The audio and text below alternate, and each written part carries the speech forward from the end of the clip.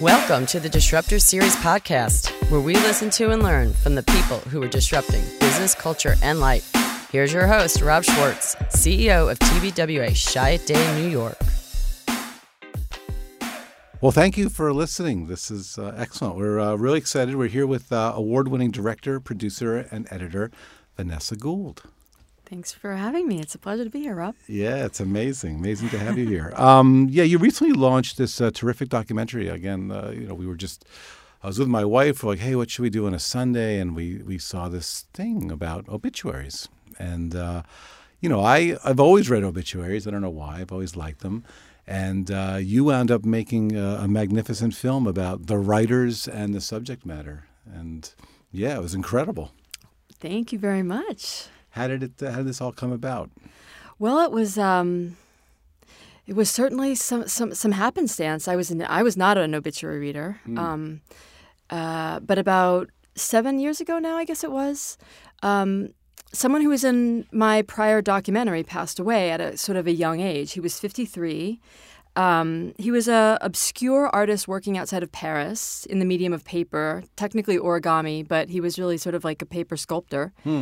The most fame he had ever had 3 days after he died when his obituary hit. I guess it was probably a week, tragically enough. And I often think if he had only been able to see that somehow. That's like life, right? The best party you ever have is the one you can't attend. It's like your wake or whatever. Exactly. And it's sort of like all of that sort of existential oddities that surround that very notion, that sort of captivated me in the days after he died and as we were putting the obituary together. And basically what happened was I sort of, and one of the probably 24 people that actually knew this guy kind of well. He was really a reclusive person and didn't have much family support at the time. I sort of stepped up and thought, well, what can I do? It felt like the memory of him it felt like it started to evaporate as soon as he died. It was this sort of a panicked feeling. And so I contacted about 24 newspapers and just announced his death, added a couple pictures, not even knowing what to expect, not even having the time to expect anything really. And the only paper that called me was the New York Times. Wow. And Margalit Fox, who's one of the staff reporters, and I talked on the phone for about half a day. And she asked me a lot of questions about him that I didn't have the answers to. I had only known him as an adult, like in the last, decade of his life. And some of those answers I never found. It was another existential quandary almost of like feeling like I was holding this butterfly net and trying to catch what we could of this person's life before we forgot it. Right. You basically saved his life in death. Well, sort of.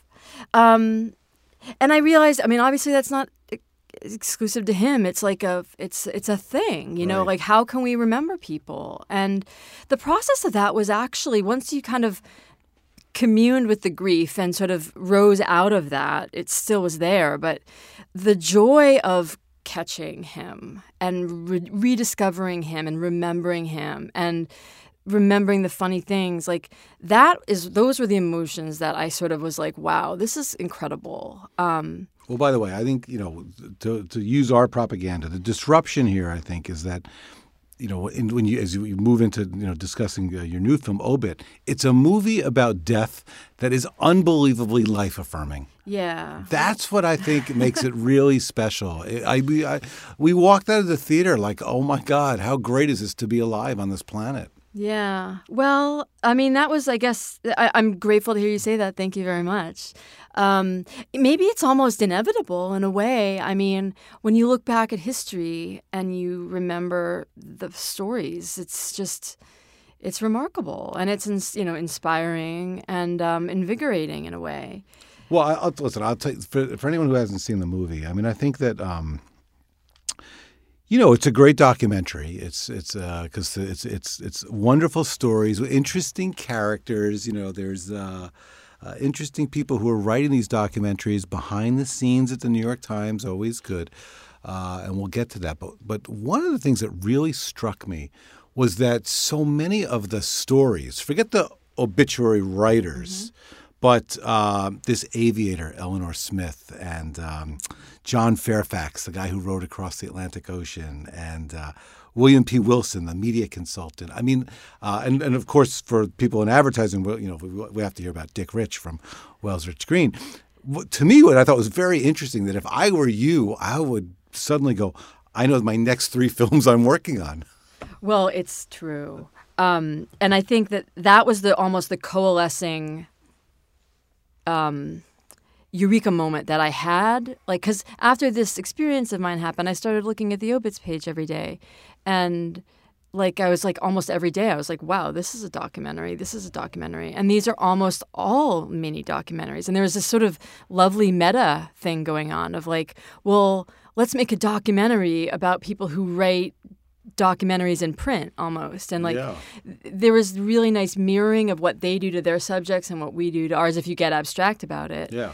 And we had the opportunity to sort of dive into many little documentaries and make a film of many mini documentaries. And that was a total joy for our editor, our archivist, and me. And I think that's very interesting that suddenly, again, I think your film is what would be the catalyst for this. But suddenly, it's the obituary page that becomes somehow a muse. Mm-hmm. I don't think we ever think about it. I think there's a heaviness to the obits. Although when you start to become an obituary reader, you suddenly realize that no, the great stories you want in life, they're here. Yeah, and I almost came to it from like a point of naivete. I mean, I was like maybe 35 when this event happened, and I didn't even have, I guess, like if someone had asked me my opinion about obituaries, I would have thought they were dour or something, but I was almost like agnostic on them. And so that might have actually worked in our favor because my first experience was this sort of very life-affirming, vital animating of the past in a way that like I didn't have to work through any preconceived notions or like work against them. Well, I think, just on the filmmaking piece of it, what I thought was very special about what you did was you came in through the obit writers themselves, who in amongst themselves are their own kind of interesting coterie of people. But when, for example, again back to the filmmaking, I think that it particularly struck me on Eleanor Smith, that aviator. It was, I love the ephemera of their lives. So you intertwine the kind of the hunt for their story with very filmic pieces that I think, again, brought their lives to life, ironically, as we're hunting to figure out their death. Yeah, it's almost this weird yin-yang thing. Like, the harder you look, the more you find, and why you're looking. And, I mean, often I've thought to myself, like, the hunt for the information about my friend's life was so voracious in the days after he died. And it's such a weird concept to me that we weren't doing that in the week before he died or the years before he died.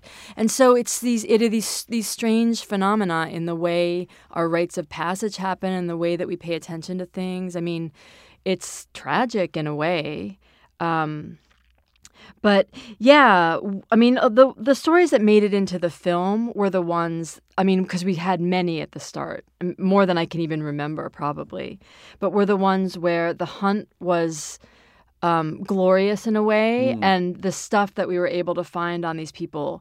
There were some stories that we really wanted to put in the film, but we just didn't have any visuals. Yeah. But the stuff that had these great visuals, such as the Aviatrix and John Fairfax literally rowing across the Atlantic, like in a suit, in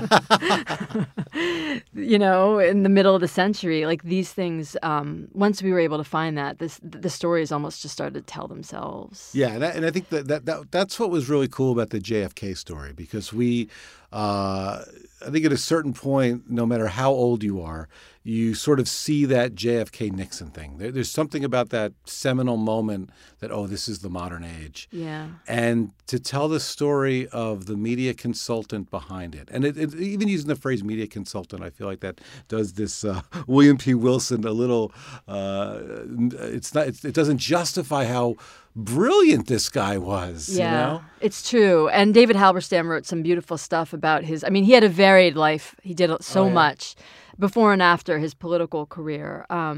But yeah, I mean, it's hard for us in the current age to understand the magnitude of his impact on JFK's campaign. Yeah. And literally changing the course of history. Yeah. And there's this little bit of a funny story. He was a imaginary figure to us for much of the edit process. We saw one picture of him from a C-SPAN, and he was like 50 years older, so he was gray hair. He didn't have the look that like him in the early 60s was in our mind only, and we were cutting together, and then our archivist like found some canister of behind-the-scenes film in some like affiliate station in the middle of the country. And he said, let's just dig this up and take a look at it. And he sent us this file. And like we're watching and it's JFK, Nixon, JFK, Don Hewitt, blah, blah, blah. And then we see this guy and he's walking around and he's pointing and we're like, I think that's him. He creative directed yes, JFK. Yeah. And you can see it in the footage before the debate. He's organizing things and he's paying attention to the ceiling and he's paying attention to the floor. And his energy was incredible. And we took a screenshot of that and we sent it to his wife and we said, is this your husband? And she wrote back instantly. She's like, that's him. Wow. And it was like, I can't describe the feeling. It was incredible. And then there was this one moment when we could hear him laughing. And it was a communion with the past. And we felt literally like we were almost reanimating it. It was an incredible feeling. When you approached the project, did you know you were going to do these cutaways? Like one of the cool things I thought too is on the Dick Rich story from Wells Rich Green. Mm-hmm. We should get into that a little bit, especially because we're an ad agency, so we like to hear about the ad people. But I think having those cutaways, was that something you saw immediately in your mind, or is that something that materialized in the process? No, it was a very abstract idea, but and I'm sure you think about this in your work, but when you switch mediums. And we were taking the print medium and bringing it into the documentary film medium. It can't be like a lateral move, right? You have to transform it in some way, elevate it in some way, especially when we're moving from a two-dimensional medium to like a three-dimensional time-based medium. I knew we had to seize all of the opportunities that we would have at our fingertips. And so visually, bringing archival into the mix was just an obvious idea. But it had to be an abstract idea for a really long time because in a weird way, we didn't really have a lot of control over who ended up getting into the film. It was a matter of who the writers happened to remember and could kind of tell the story about with like love and fondness, who we could get archival footage of, and we had some real disappointments. And so it was a sort of bizarre, like passive-aggressive stance we took towards not injecting our own opinions or our own will, but like seeing which stories could kind of rise to the top. And but always pushing really hard the idea that the archival was what was going to drive it and staying committed to that idea. Yeah. So it was a strange little dance that we were doing, but we worked long and hard enough that we were able to get enough really weird, rare archival footage to like even bring new insights into somebody like Michael Jackson, Right. Because that was the other thing. Like the film does deal with a fair number of notable people, and we tried to find stuff that you might not have seen of them. And we even tried to portray the Nixon-Kennedy debate, which is iconic in its imagery, in like a slightly more behind-the-scenes new way. And so that was the idea with the archival, is it had to be fresh, it had to be different, and it had to shift or turn someone's impression of something either upside down or like present a new angle or introduce them to something that they had obviously never dreamed about before. I thought it was interesting too on the competition for the stories. You know, there was no shortage of people, the writers kind of pushing their stories. So again, going back to the Dick Rich story from Wells Rich Green, I mean, that one seemed like one of those that, they weren't sure. Like, should they use this guy? Should they not use this guy? Maybe you could talk a little bit about the guy who invented some, Benson and Hedges stuff and some Alka-Seltzer stuff. Yeah, and the scenario with the Dick Rich obit is sort of a classic one where they're on the fence about it. The editors they haven't had enough time to like fully assess the body of work, so it's sort of like a contender. And then the more you look, the more you find, and the more you realize, okay, well.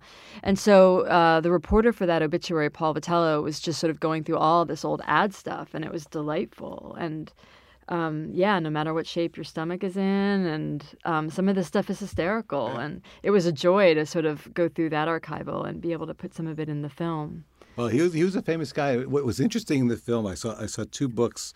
As you're watching the film, the writers are doing their interviews, and I saw that there was Mary Wells. Mm-hmm. Her book's right there. And I thought, what's going on with Mary Wells' book? Then suddenly they go into the story. Yeah, I think they consulted Mary Wells' book to get a sense of Dick Rich's scope of work and the context of his work, and that's sort of what led them to understand that he was worth writing about. I'm sure Paul Vitello then looked at it even further. Yeah, I'm sure. All right, well, let's talk a little bit about the writers of the obituaries. And again, I think there's a very wonderful irony that obituary is kind of the place where you end your career.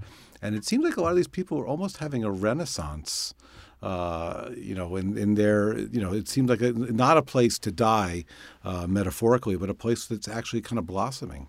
Yeah, I mean, if you want to talk about disruption, it's gentle disruption, but the creative writing that's going on in the nonfiction journalism world in the obits page is extraordinary. And they have opportunities on that page that they don't have on any of their beats as reporters. And I think they know that to a certain degree when they take the assignment, but they probably discover it more and more as time goes by, just how Bruce much. Bruce Weber, he'd been around the paper for a while. Yeah, he'd been all over the paper. As I said, many of them, religion reporters, food critics, culture reporters, you kind of name it, and they had sort of been there, done that.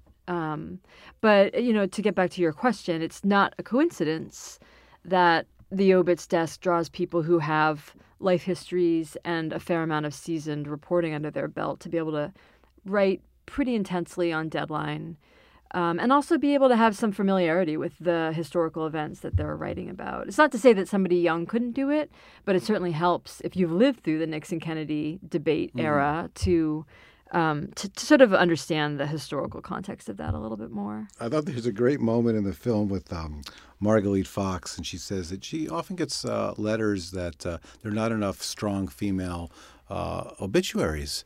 And she makes the point that, we're in the 20th century and it's coming. Yeah. But, this was like a white guy dominated world, Yeah. This haunts me a little bit. It's something that I sort of evolved and had a sort of a greater understanding and sensitivity about the more we were cutting the film and sort of the longer I had to sort of take a hard look at that reality. She gives a pretty rational explanation for it, but I kind of would love to take the chance to unearth the lives of people who didn't get obituaries in the New York Times, because there certainly were many. Listen, that's a sequel. Yeah. I learned the other day that Van Gogh didn't get an obituary in the Times because I guess at the time of his death they just didn't. Same with Kafka. I think we should call it no bit. No bit. People who didn't. I'm an advertising professional. I'm an advertising professional.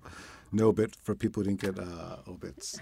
Yeah, well, it's really an incredible film, and like you said, so you had this other film, Between the Folds, right? That was your first. That's right. Your first film, and so how did you get interested in just briefly maybe on origami?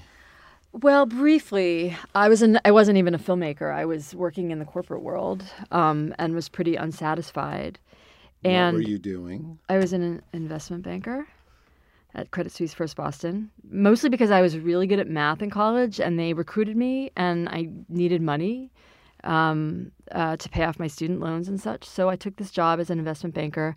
It burned me out, but I worked there for a couple of years. And at one point I would do these weird things to sort of decompress at night. And one of them was reading about this crazy mathematician who built these massive origami models based on mathematical concepts that were visually sort of like manifested in origami, and it was actually really gorgeous to look at it. And I love that idea that math would inform like visual beauty.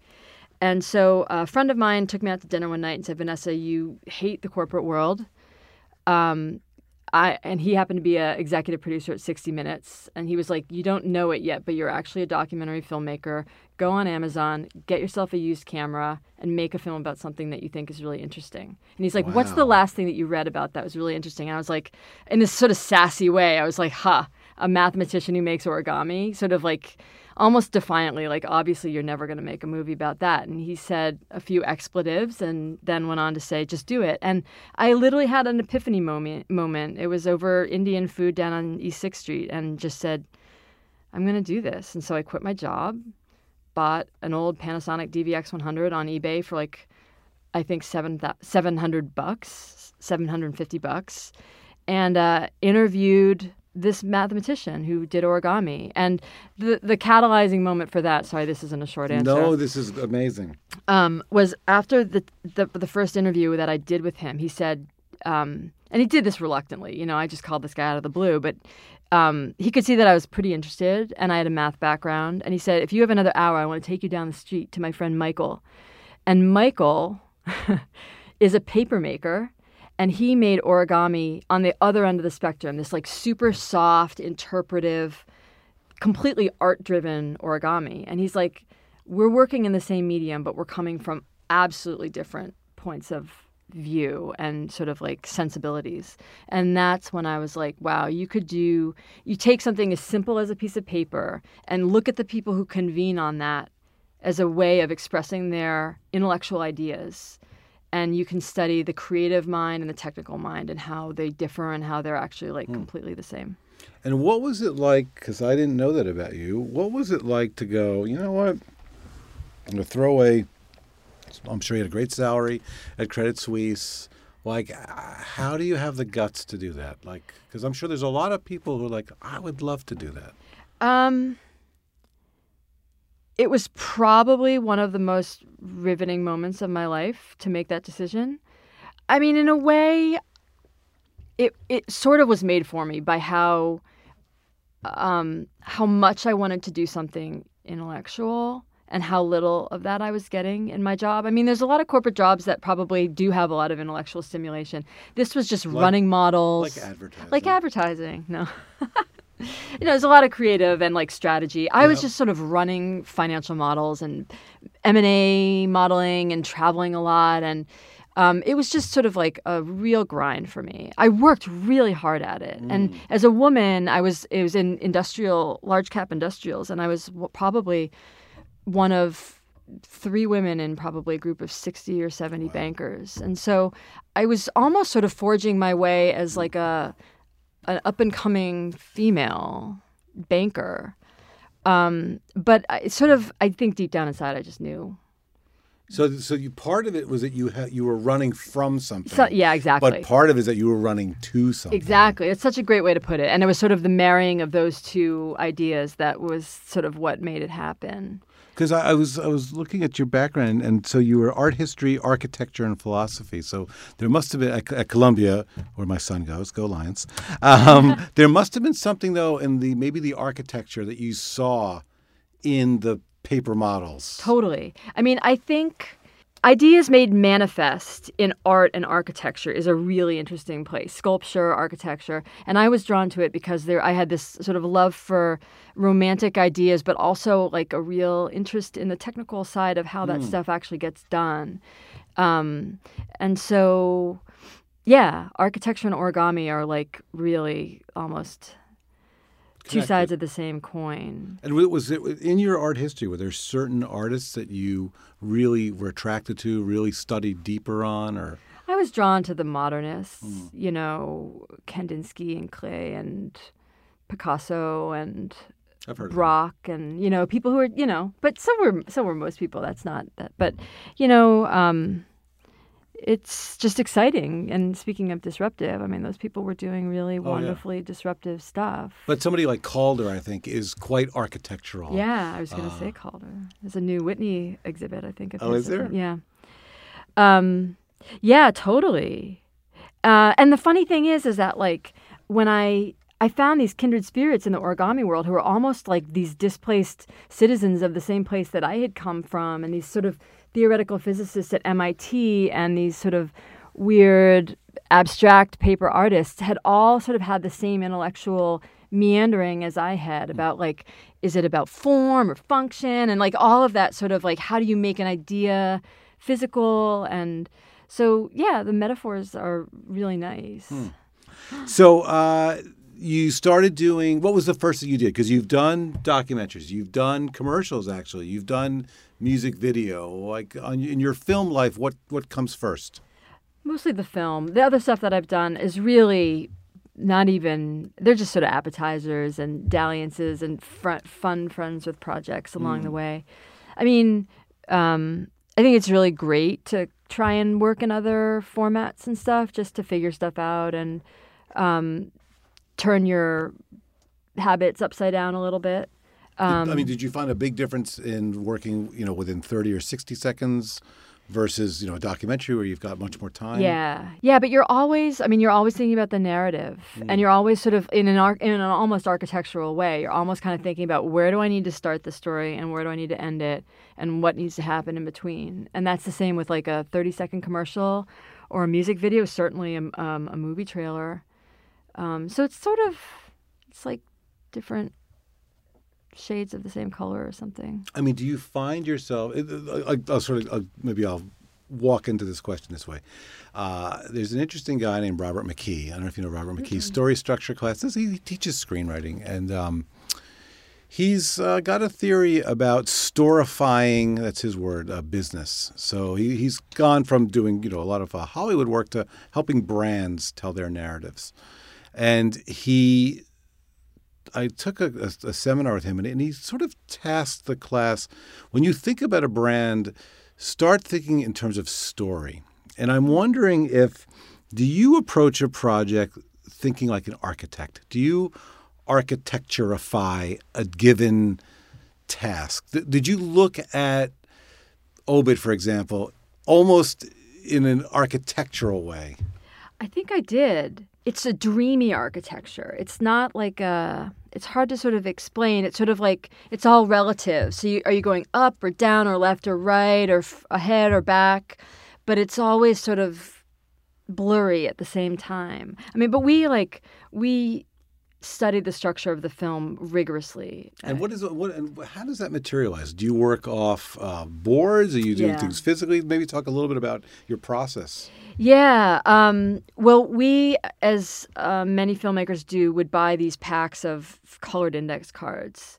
And there's like 5 colors in them. And so we would sort of color code just the different elements that were essential, like a verite thread, archival footage, interview footage. And you start just sort of like moving that stuff around. And it was a really visual process because you sort of look at the distributed, things are and like out of balance or Is imbalance. Is there too much of this or that? Yeah, exactly. Or like this person's all at the beginning. And I mean, the film probably. The thing about it is it's always trial and error. I don't think you can ever intellectualize it because every time you intellectualize it, you're wrong.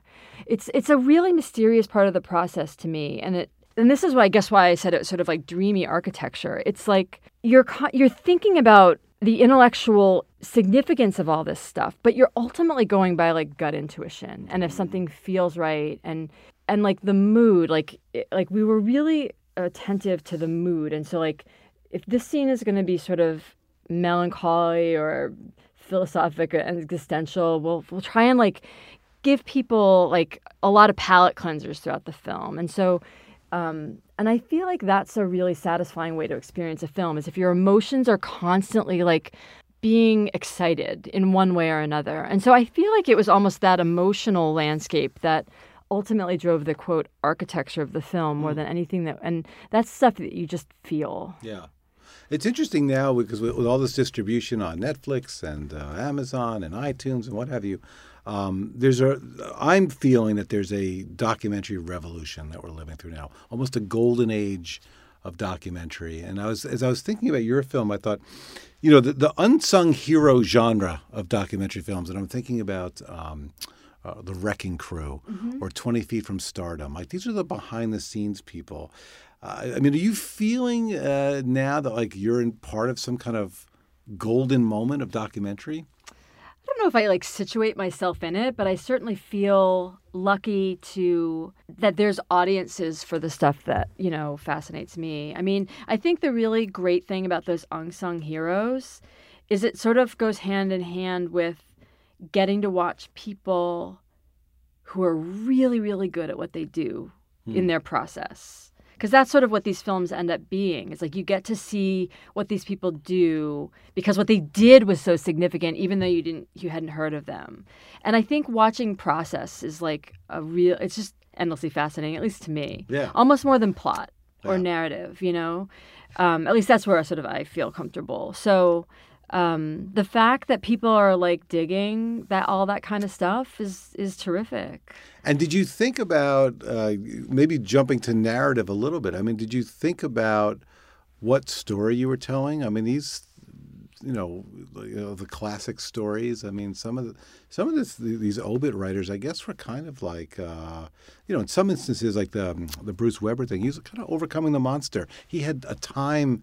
Like, time was really this guy's enemy, trying to get that obit out. Yeah, totally. We thought about that a lot. We actually, to get into our process, we sort of defined two categories of the film. We called it the ghost and the machine. And the ghosts were all the things we were trying to catch that were gone, the past, the stories, the memories, all of archival.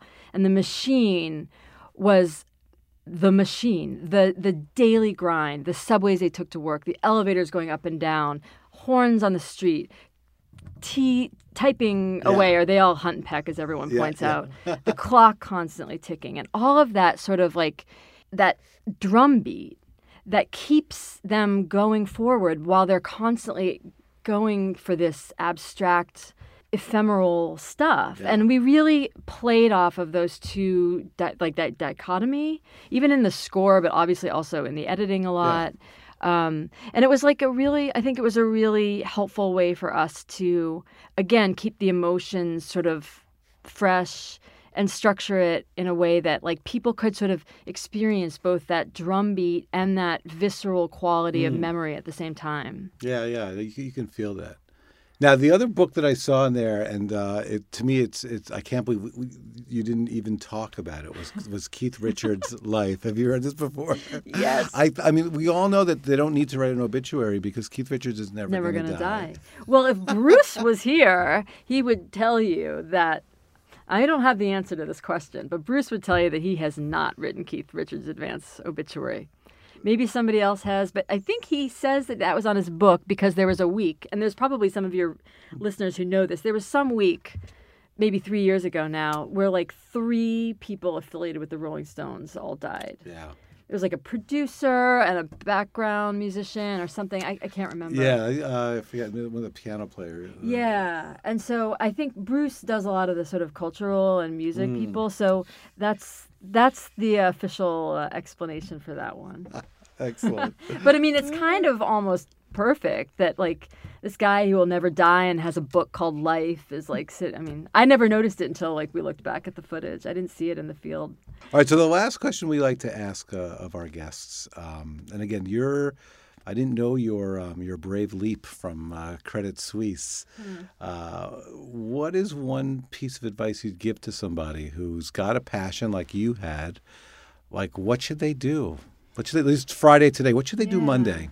If you've got something nagging at you that you really find interesting, it's not to say there wouldn't be hardship and struggle, but the fulfillment and satisfaction that come with sort of following those gut intuitions. And I sort of get back to what I was saying before, like, don't intellectualize. You can't intellectualize it. It's got to be this sort of emotional drive that you have, something that just eats away at you. When I told people that I was quitting being an investment banker to make a documentary about origami, even my closest friends thought I was really, I just pulled way too many all-nighters. Like, she's really, going off the deep end. It kind of sounds like something in a Seinfeld episode. Yeah, it's almost a caricature of a crazy idea.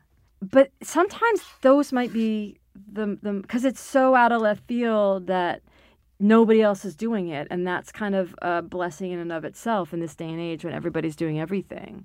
So if you have a wacky idea and you wouldn't mind, thinking about it 24/7 for a while, I would say, consider it. Can't thank you enough. You've been really inspiring, and your film Obit is amazing. And I hope people, go see it and really be really thankful we get to live on this earth. Well, thank you so much. You've been listening to the Disruptor Series podcast, brought to you by TBWA Chiat Day, New York. Craving more disruption? Visit us at tbwaschiatny.tumblr.com.